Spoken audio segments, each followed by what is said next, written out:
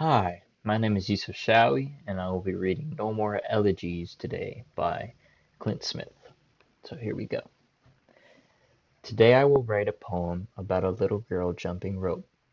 It will not be a metaphor for dodging bullets, it will not be an allegory for skipping past despair, but rather about the back and forth bob of her head as she waits for the right moment to insert herself into the blinking flashes of bound hemp, but rather about her friends on either end of the rope who turn their wrists into small flashing windmills cultivating an energy of their own, but rather about the way the beads in her hair bounce against the back of her neck, but rather about the way her feet barely touch the ground, how the rope skipping across the concrete sounds like the entire world is giving her a round of applause.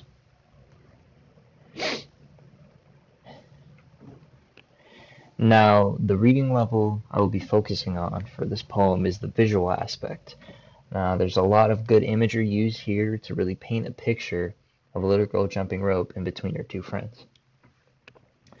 From reading this poem, we can picture a little girl jumping rope. We can infer that she is most likely a black child due to the beads in her hair, which is a common hairstyle amongst young black girls. We can also see that she is very focused in what she's doing based on the line that talks about her waiting for the right moment to jump in. Uh, We can also see that she is jumping in the middle of her two friends, swinging each side of the rope, which leads us to believe that this is the larger type of jump rope. Overall, the speaker does a good job of turning the words into a full picture.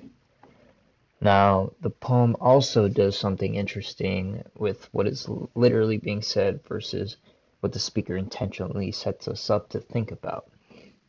Now, the title reads No More Elegies Today, because this book has been filled with many dark poems, so this title initially leads us to believe that it will not be the same, and for the most part, it sticks to that.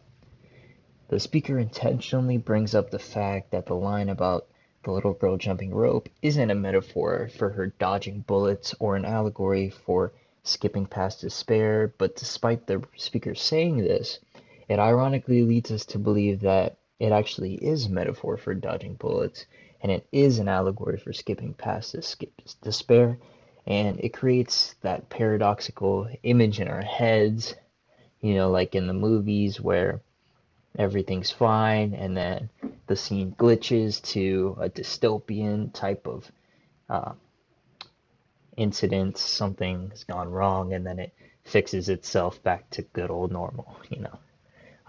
However, after that, the poem sticks to its title of No Elegies, and that's about it for the imagery for this poem. Thank you.